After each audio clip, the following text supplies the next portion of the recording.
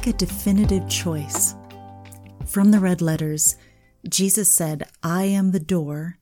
Anyone who enters in through me will be saved, will live." John 10, verse 9, the Amplified.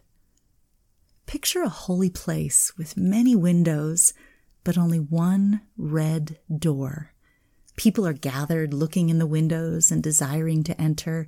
There's flags and bells, loud voices, and every kind of distraction and type of entertainment surrounding the holy place.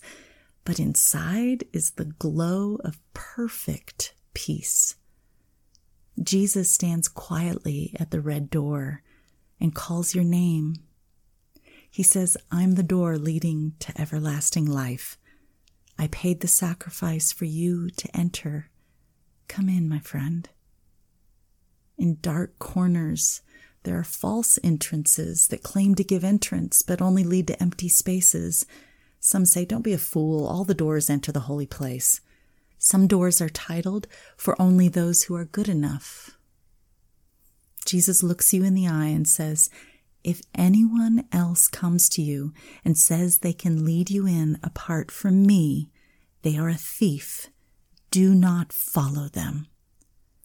Jesus will call you with his unconditional love, but you will make the choice to enter. Don't wander in circles. Don't be deceived. Don't wait. When you walk through, you will be passing through his sacrifice on the cross. Every sin will be absorbed. Earthly garments will be replaced with white ones, threaded with his righteousness.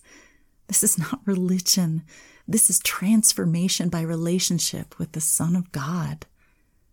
If you walked in without his sacrifice, your sin would be destroyed in the holy place, and you with it. Walk through his door and never turn back. Let's pray. Lord Jesus, thank you. You have unlocked the door of eternal life for me. I have made my decision and I want to enter and sit down with you, and I never want to leave. I'm home with you. Jesus said, "But while they were gone, the bridegroom came, and those who were ready went in with him to the marriage feast, and the door was locked." Matthew 25, verse 10, the Living Bible.